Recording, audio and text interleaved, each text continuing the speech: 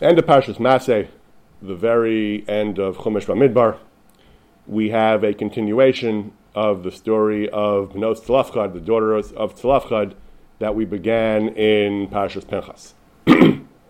So back in Parshas Pinchas, the story was that Tzlafchad died with no sons. His daughters petitioned Moshe to be able to inherit his estate in the absence of sons. Moshe brought the matter to Hashem, and Hashem said, yes, Cain Bnos Tzlafchad Dovros, that they're correct. They should be given his estate, his share of property in Eretz Yisrael. So in the end of Parshas Maseh, we have a counter petition. It says the Roshei Ha'avos, the leads of the heads of the various families, of the family of Gilad, Ben Machir, Ben Menashe, of Yosef, they were relatives of Bnos Tzlafchad, and they were concerned. They said, you previously instructed, Hashem instructed, that we should give the share of Tzlafchad to his daughters. We have a concern. These daughters may marry husbands from other tribes outside the tribe of Yosef, and then we will lose a share of our nachla. We, Shevet Yosef, will suffer the loss of part of our nachla, which will be added and transferred onto the nachla of another Shevet, meaning we're from Yosef, we're from Menashe. If the daughters of Tzlafchad marry someone from Shevet Ruvain, then the nachla will be added to Shevet Ruvain. How will that happen? How would the nachla go to Shevet Ruvain? So Rashi says, because she will be inherited by her sons. When she dies, the property will be inherited by her son. Her son, even though she's from Yosef, she's from Menashe, her son will be considered from Shevet Ruvain, because the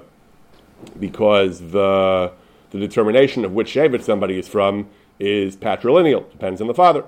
So if Bnos Tzlafchad marry husbands from Shevet Ruvain and they have children, those children will be considered Ruvainites, and they will inherit their mother. When we discussed Parshas Pinchas, we spoke about a different interpretation of how the property will go to Shevet Ruvain. The husband will be Yerisher. If you hold Yerushas Habal Daraisa, the husband is Yerish's wife Midaraisa. Everyone agrees the husband is Yerish, but it's machlokes whether he's Yerish Midaraisa or not. If the husband is Yerish Midaraisa, and that's what the pasuk could be talking about. That and some chacham actually derive the law of Yerushas Habal from this parsha. That the concern for transfer of nachla from shevet to shevet is because the husband will inherit her. But either way, the Torah is telling us the family of Yosef were concerned that if they marry husbands from another shevet, either via the inheritance of the husband or via the inheritance of the son, the property, the nachla of Shevet Yosef will end up being transferred to Shevet Ruvain, let's say. So they were concerned about this possibility of their Shevet losing nachla. So Moshe relayed the response of Hashem. Again, Cain, Matev, and Yosef Dovrim. This is an echo of what I think Hashem said to Bnos Tzlafchad, about Bnos Tzlafchad, that they were right. Well, they're right also. The family of Yosef, they're right about their concern. So what does the Torah do about this? So Hashem says, these are the rules. Tell Bnos Tzlafchad, they can marry whomever they want. Latov beineim tiyanu l'nashim. Ach, l'mishpachat mati avosim tiyanu l'nashim. But they should marry members of their own family, of their own shevet, cousins and so on. Then the Torah says, v'lo sisov nachla l'vnei Yisrael mimatel mata. The Torah says, Hashem agrees with Bnei Yosef. Hashem does not want nachla to be transferred from shevet to shevet. Ki ish b'nachlat mati avosiv yidbeku Bnei Yisrael. Nachla should stick to the shevet. And then Hashem generalizes, v'chol bas yereshes nachla. This halacha applies to any daughter, any woman who inherits nachla from any shevet of Bnei Yisrael. She's commanded, le'echad mimishpachas mati avia tiyeh leisha. She should marry someone from her shevet, from her father's family, in order l'man yirshu b'nei Yisrael ish nachlas avosav, in order that each man should inherit the nachla of his own shevet. And again, the Torah says v'lo sisov nachla mimata lamata acher. Nachla should not be transferred to another shevet. Again, ki ish b'nachlaso yidbeku matos b'nei Yisrael. Hashem agrees with Bnei Yosef that it's good for nachla to remain with the original shevet. The last few psukim in the Chumash, it says, Bnos Tzlafchad indeed did so. The 5 women, Machla, Sirtza, Chagla, Milka, and Noah, Bnos Tzlafchad, they married their cousins, the sons of their uncles, of members of the family of Menashe. That's how the Chumash ends. So, Kipshuto, according to the simple reading of the text, this commandment that they should marry their own relatives applied to Benos Tzlafchad. It applied to any other woman who inherits Nachla in that generation. And Kipshuto, we probably assume that this applies to future generations as well. That any woman who inherits property, at least if we're talking about property in Eretz Yisrael, she should be restricted to marry only someone in her own shevet. This would be quite a stringency if we follow this law today. Many of us are not inheriting property in Eretz Yisrael, but if you have property in Eretz Yisrael, if it's limited to that, so most of us don't know exactly what shevet we are. But some people do, if they come from Shevet Levi, Kohen, family of Kohanim. So is there actually a prohibition about someone who's not a Kohen from marrying a woman who comes from a family that's not Kohanim, she inherits property? Is she actually prohibited from marrying into a Shevet Kahuna, Shevet Halevi? So the halacha is, Chazal tell us that no, that this prohibition was limited to the initial generation that divided up the land of Israel. This was not a permanent mitzvah like the Targum mitzvahs that we have, even though the psukim don't give any indication that there was a time limit or that this was only a temporary restriction. Chazal were dorish that this halacha indeed was limited to that generation. We'll discuss the details of that derivation presently, but first there's also another way in which Chazal understand these psukim not quite kipshuto. Chazal understand that paradoxically enough, strangely enough, Benos Tzlafchad themselves, Tzlafchad's daughters, were actually not bound by this restriction, even though it was their situation that triggered the petition of the Bnei Yosef, and even though Hashem told them,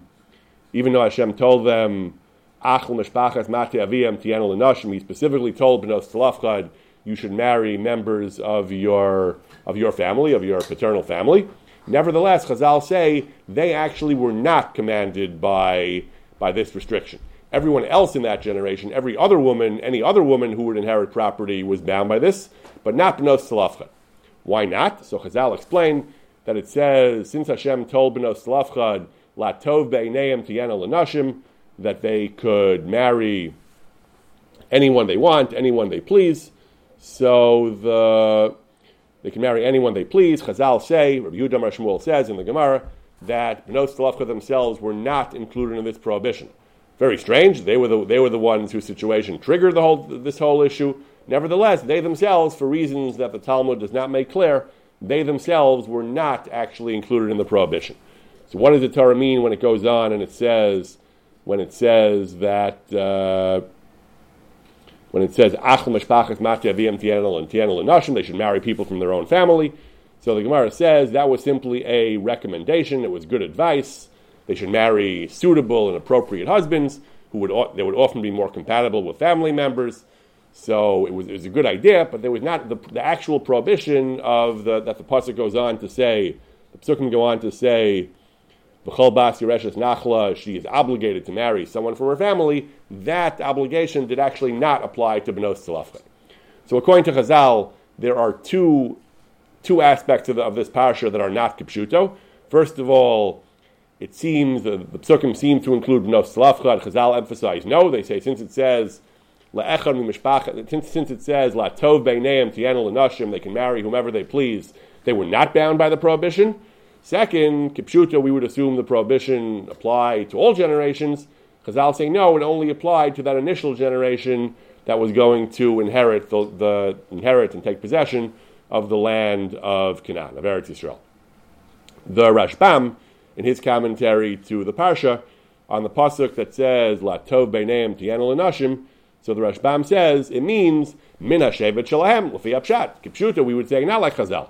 Whenever the Rishonim say Lefi Apshat, it's always a code word. They mean to tell you that Chazal say differently, that Chazal explain the Psukim differently, but nevertheless, many Rishonim felt it was important to explain Psukim Lefi Apshat as well. So Lefi Apshat, Benos Tzlafchad were also included in the prohibition, that when the pasuk goes on and says Achel mishpachas mate avosam, they were also limited to marry only those in their family, in the family of Yosef, of Menashe. And when it says "Latov beineim l'fi apshat," it means anyone that pleases them within the family. But Chazal understood fakert. Chazal understood in the opposite way. Latov beineim means literally absolutely anybody.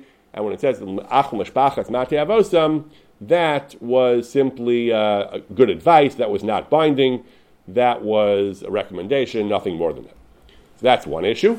And the other issue is that, again, that we might have thought that these psukim, that this mitzvah is a mitzvah like any other mitzvah in the Torah, and it applies indefinitely. It applies to later generations as well.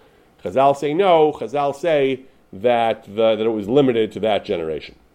The Ramban, in his commentary to the Torah as well, also grapples with the fact that the simple reading of these psukim is not like Chazal. He brings the Gemara eventually. The Chazal say it only applied to that generation, but the Ramban says that the Ramban says Kipshuto. He might have thought that it applies to all generations.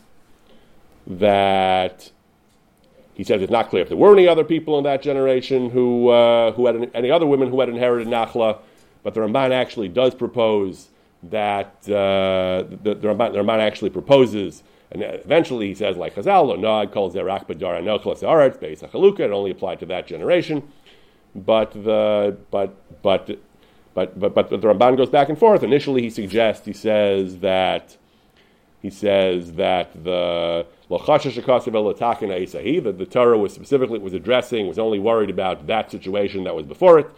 That if there were women who were married who inherited Nachla, like Bnos Tzlafchad, or they would inherit from now on, there would be a concern for Asabas Nachla, for Nachla being redirected from Shevet Yosef to other Shvatim.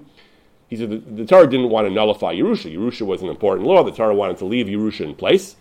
And what about cases that would arise in the future, women who would inherit in the future?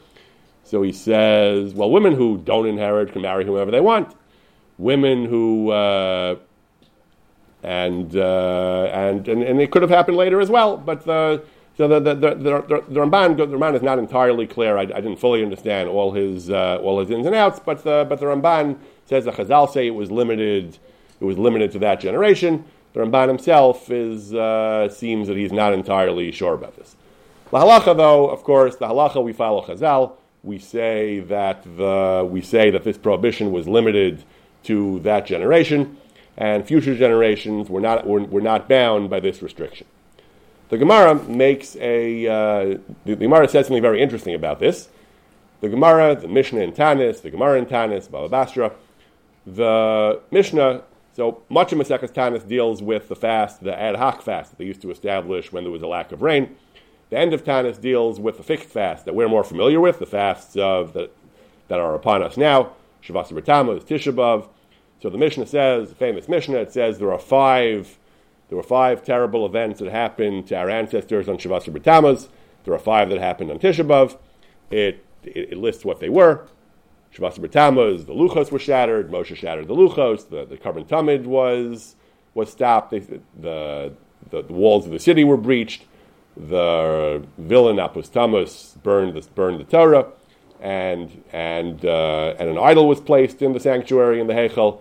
On Tisha B'Av, the 5 things were: there was the Gzeira of the Meraglim, that the generation of the Jews in the desert wouldn't enter Eretz Canaan. The first Beis HaMikdash was destroyed. The second Beis HaMikdash was destroyed.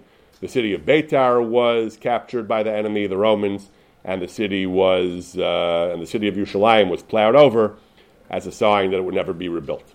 The Mishnah goes on. The Mishnah talks about some of the halachas of Av and Tisha B'Av, and then the Mishnah wants to end apparently on a happier note.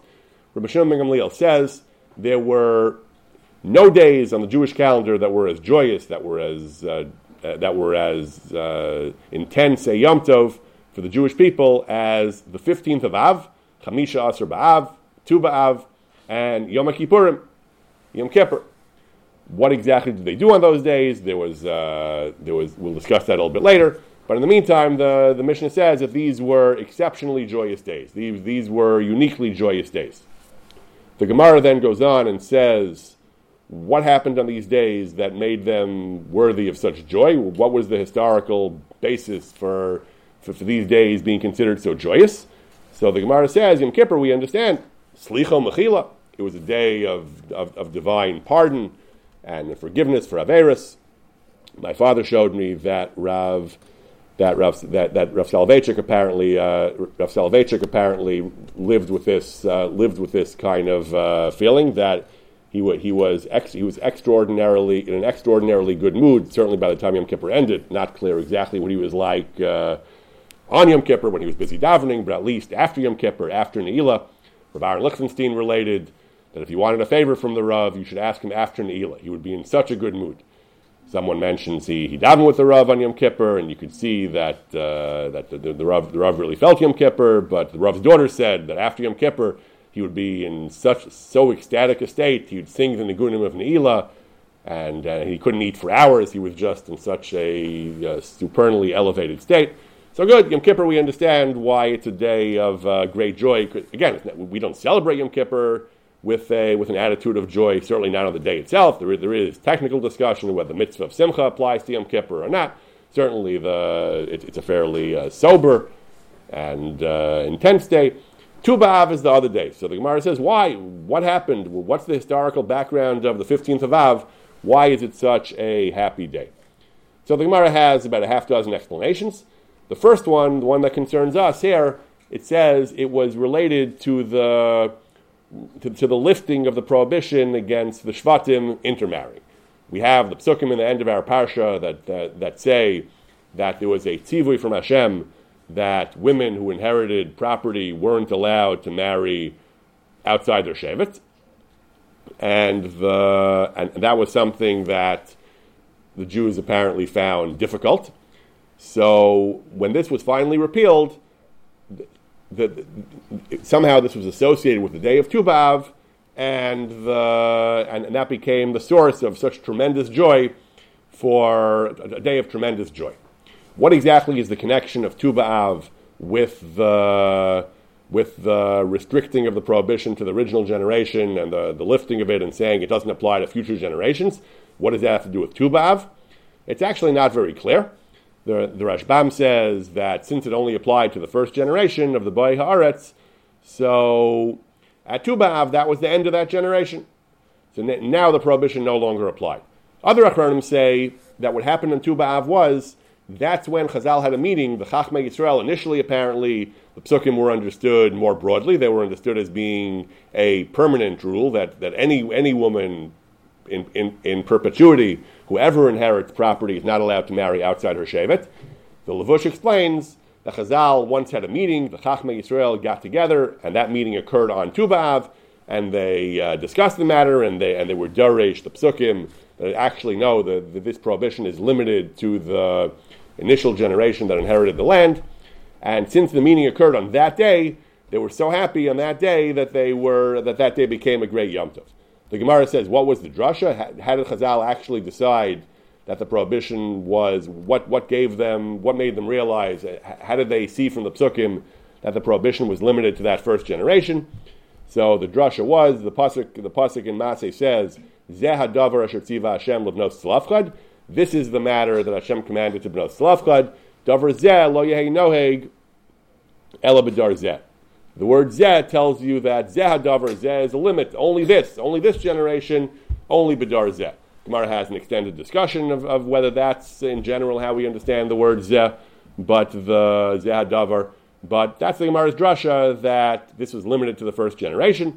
So according to this approach of the Levush, of the Rashash, it's actually very interesting. Apparently the psukim were initially misunderstood. It's not clear how long this misunderstanding was in place. Was it a few years? Was it 100 years? Was it several hundred years? We don't have an exact historical date for when this fateful meeting took place, when they finally realized that they were misinterpreting the pasuk. But eventually they realized the mistake. Apparently they realized that so for some period they were actually apparently strict about this, and then they realized that they were overly strict, that really this prohibition was limited to that first generation. And once they realized that, Klal Yisrael was so happy that day became the day of great simcha. Why were they so happy? Why was this such a major thing? So the simple explanation is, as the Achronim say, is because it gave the women more freedom to marry whomever they wanted. Tell a woman she's restricted in who she can marry. She can only, instead of marrying anyone from all of Israel, she can only marry people from her shevet. That was an onerous restriction. and it made it much easier for women to marry, to find their heart's desire among the men.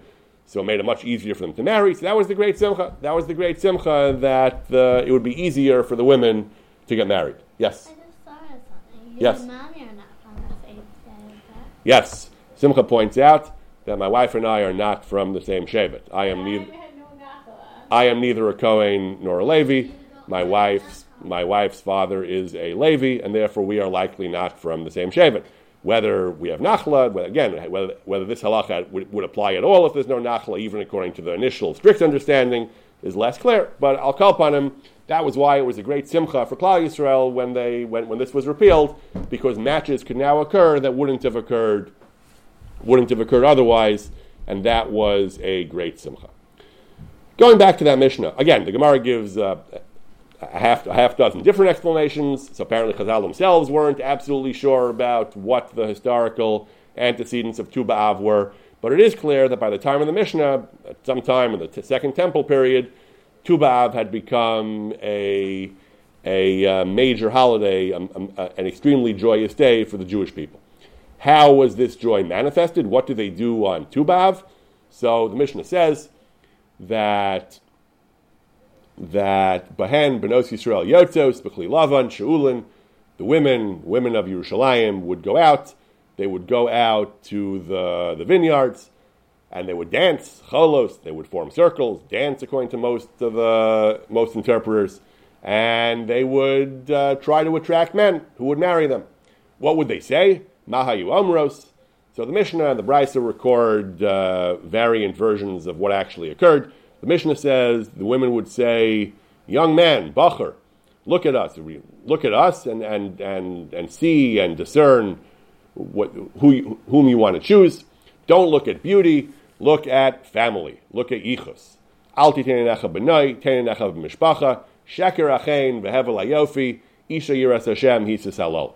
Beauty is deceit. Beauty is deceiving. It's vain. Look at family. That's what's really important, and that's what they would tell the men.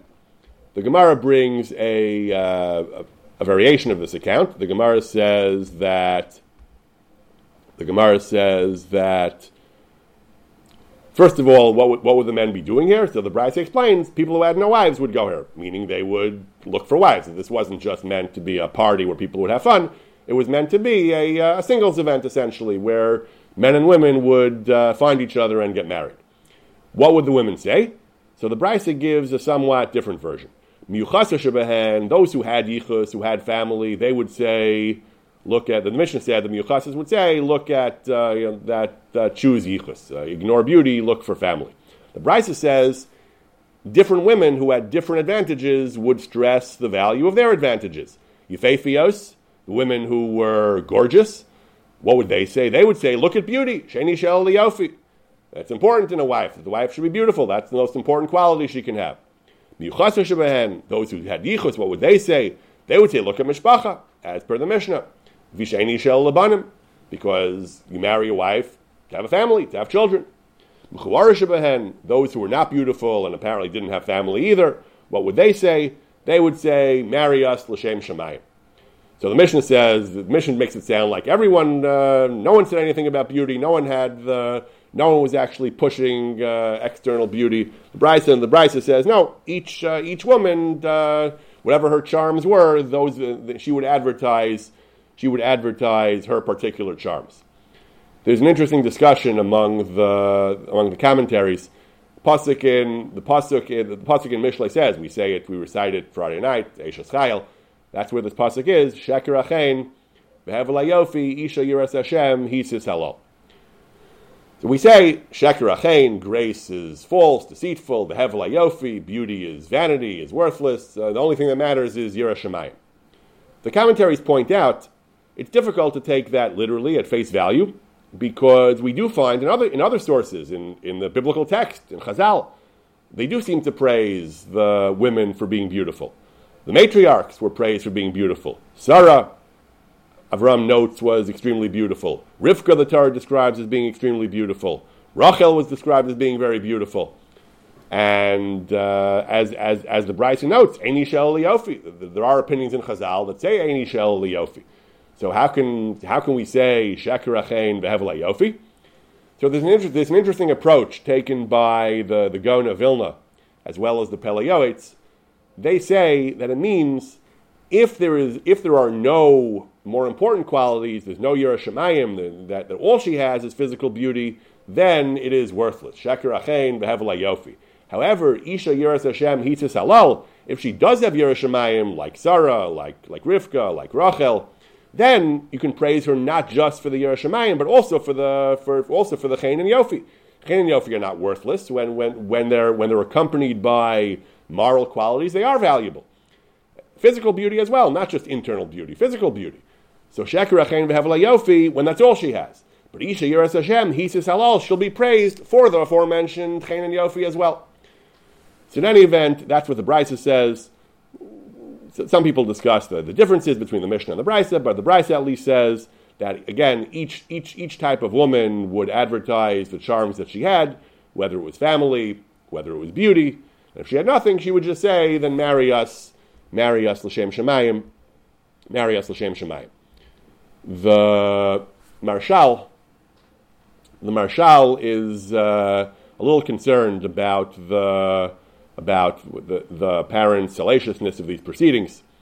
The Marshal is writing to argue that mixed dancing is a very bad idea. The Marshal is talking about more generally what happens when young men go out and drink, and they go to nightclubs or bars. They drink and there's music involved. The Marshal thinks that Marshal has a very puritanical attitude toward this. He says drinking with music, all kinds of averos are caused by such behavior. He has a whole list of what goes wrong. So he says, one of the things they do, the first sin, he says, they dance with the girls, he says. They dance with machal echad basulos. The young men get drunk and they dance with the girls, he says. Is that the way a Jewish man should behave? That's not what we were taught by Hasidim Harishonim, by our pious ancestors, he says. It's interesting. He doesn't have a single statement in Chazal that prohibits this as a matter of halacha. Instead, he turns to careful reading of the biblical text to indicate that mixed dancing is problematic. He brings the pasuk of Az tismach basula b'machal bachurim uzikenim yachtav. Lasid lavo will rejoice when Hashem redeems us. So it says the basula, the girl, will rejoice in a circle and dancing, and bachurim uzikenim yachtav, young men and old men together. So it says the young men and old men are together, and the girl dances in the circle, but they don't dance together because the boys and the girls shouldn't be dancing together. Similarly, he says, the pasuk says, "Bachurim v'gam basulos." We say this in Pesukei de Zimra. Zekenim im na'arim. So it says that the bachurim v'gam basulos, young men and young women, but not together. Zekenim im na'arim, old and young, of men or women by themselves can be together. Im na'arim, zekenim im na'arim. But bachurim and basulos, they have no business being together. That they can't do. And he says this applies even lasid lavo. He says where things will be pure. A fortiori today, he says, when the Yetzer Hara is very strong and the people are not meticulous about these types of modesty. So certainly, he says the mixed dancing is a problem. So he says, what about the Gemara in Tainus? What about this Mishnah that says that on the great holiday of Tu B'Av, the women would dance and the men would be there? Says, no, it doesn't say the men would join the dancing, he says. No, the women would dance. The men would watch from a distance, he says. And even that, he says, men watching women dancing is not something we tolerate either today. At a typical Orthodox wedding today, the dancing is not only don't the men and women dance together, there's a mechitza between. We don't just have women dancing in front of the men and men watching. So how can they do that over here, he says. So it was l'shem shemayim, he says, because a man had to choose a woman who found favor in his eyes. It's a mitzvah. Chazal say you're not even allowed to marry without sight unseen. You're not allowed to go into a marriage blind. So for the purpose of marriage, l'shem shemayim, it is mutter. But today, he says, these young men who go into who are drinking and with music and dancing with the girls, he says, don't tell me that's l'shem shemayim. He says they're just ogling the girls, la'ana asam, because for their own coarse pleasures, and this is not justifiable at all.